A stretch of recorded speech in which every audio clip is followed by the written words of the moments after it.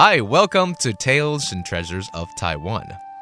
This is a show about a multitude of cultural facets here in Taiwan, from religion to customs, festival to tourism, performing arts to indigenous culture, and, of course, the culinary goodness of Formosa. It's your one-stop shop to all things Taiwan, and I'm your host, Joey. 欢迎大家收听台湾文化新视野，我是主持人 Joey。台湾的民间工艺包罗万象，从篆刻到漆艺，刺绣到剪年，各行各业的匠师们用他们的双手打造出最具有地方色彩和民俗意象的美术成品。每一门民间工艺都带着一套严谨的传统与师承，而这些大师们手上的文化技艺，在科技产品日新月异的21世纪会面临什么样的挑战？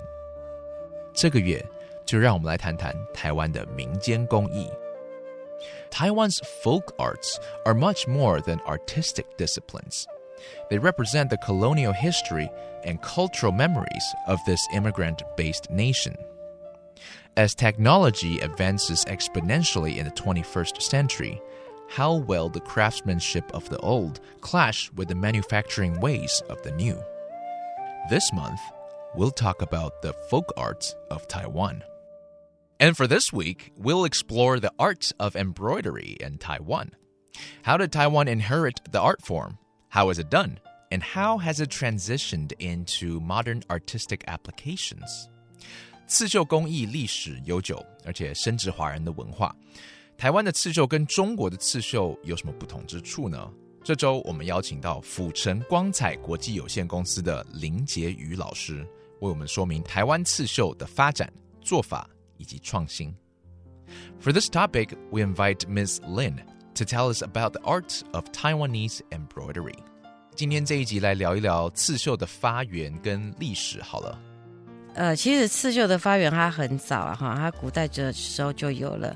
那是相传在黄帝时代的时候就有彩绘花纹的记载，而且在古代原始人类他就知道用色彩来美化自己，所以开始时候呢，他会将颜色涂在身上，这个都是一个演化史。涂在身上我们就称为它是章身，彰化的章身，对，然后再进一步就刺在身上，那就是我们现在讲的纹身。好，然后后来就开始用画了，画在衣服，然后就演变到刺绣，把它呈现在这个服装上面。这样子一个整个的中国手工刺绣工艺已经有2000多年的历史。现在能够去发现到最早期的一个刺绣实物，大概是在1958年，在中国长沙楚墓中就已经有出现这些刺绣品。刺绣方面，我们会怎么样去分类它？例如说，中国刺绣跟台湾的刺绣，毕竟也经过了这么多年的演变，它有什么不同之处呢？那中国这一派系的刺绣又有哪些分类呢？刺绣是东方的文艺代表之一啦，而且谈到刺绣，很多第一印象就会想到中国。好，因为在中国就有4大名绣，比较常被提及的就是苏绣、湘绣、蜀绣跟广东的粤绣嘛，可不可以稍微介绍一下这4大名绣的不同？我们大概讲一下，像苏绣来讲好了，其实苏绣在宋代的时候就已经很具规模了，而且在苏州出现很多这种绣衣坊啊、绣花弄、滚绣坊啊、绣线巷这种生产集中地，也就是说它真的是一个刺绣的很大的一个区域。苏绣是苏州来的刺绣的工艺。对，我们先讲4大名绣，基本上为什么叫苏绣、湘绣、蜀绣、广东，就是以当地的刺绣为名的。就好像我父亲早期在谈台湾刺绣，我们就称为它台绣一样。OK， 是这样子。那其实，在苏绣上面，当时我们在讲清代好了。在清代时候，其实是苏绣的一个盛期，因为当时的很多的皇家的刺绣品，大部分都是来自于苏绣的工艺师。那苏绣很多特色，那它最大的特色是按照绣的特色去塑造作品。丝线的它的表现是有色彩上的搭配运用跟针法的多样性组合运用，像它的构图上就很精致，色调要高雅，丝线一定要细腻，就会变成形象生动啊，色彩鲜艳，然后还有立体感，所以它有很浓厚的地方特色。所以其实中国各省各地都有不同的刺绣的功法，是。那当然如果说有朝廷或者是政府的加持，它会就更发扬光大，这样子让大家都知道的。对啊，因为之前我们有一句成语，俯服之美在于铸轴。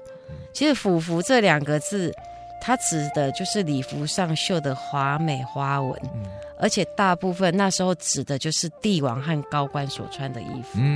所以你这样听起来就知道，其实早期在古代刺绣真的是用在好人家啦，富贵人家。OK， 那台湾的刺绣方面就是台绣，又有分成什么样的分类？然后它不同之处是什么呢？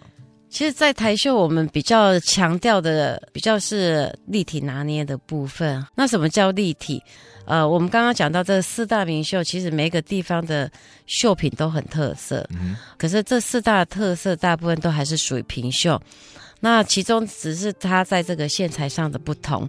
那我们在推广台绣的这个区块上面，比较不同的是高绣，我们也称为高绣，因为它会高低起伏，所以缝棉花是一个非常重要的一个角色，因为你缝的立体度等于是你在雕塑一样，不能太硬，太硬的话你后面其他老师要去上这些线材，它就不能扎得好，然后你做太软它又容易塌陷，所以缝棉花是一个很大的工艺法。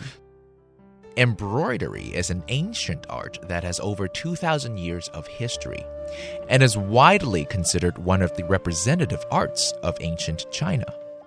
Since the time of the emperors, there have been records of using decorative patterns and colors to beautify objects.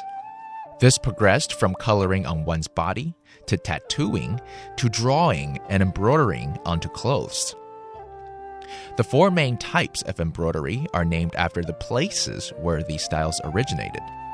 Suzhou embroidery was prevalent in the Qing dynasty and is famed for its beautiful colors and its great variety of delicate stitches. Hunan embroidery is known for starkly elegant saturated primary colors and symmetrical patterns. Sichuan embroidery is all about using even stitching to bring out local flavor.With these styles mainly focused on designs on a flat plane, Taiwanese embroidery focuses on needlework that stands up from the cloth. The unique effect is accomplished by adding cotton filling onto a pattern and sewing over that pattern to create a 3D effect. It's a delicate process that requires just the right amount of filling and stitching, and of course, highly skilled embroiders.That's it for our conversation about the different styles of embroidery today. Tomorrow, we'll talk about the different steps and material to use for Taiwanese embroidery. This is another Tales and Treasures of Taiwan. I'm Joey. Have a good night.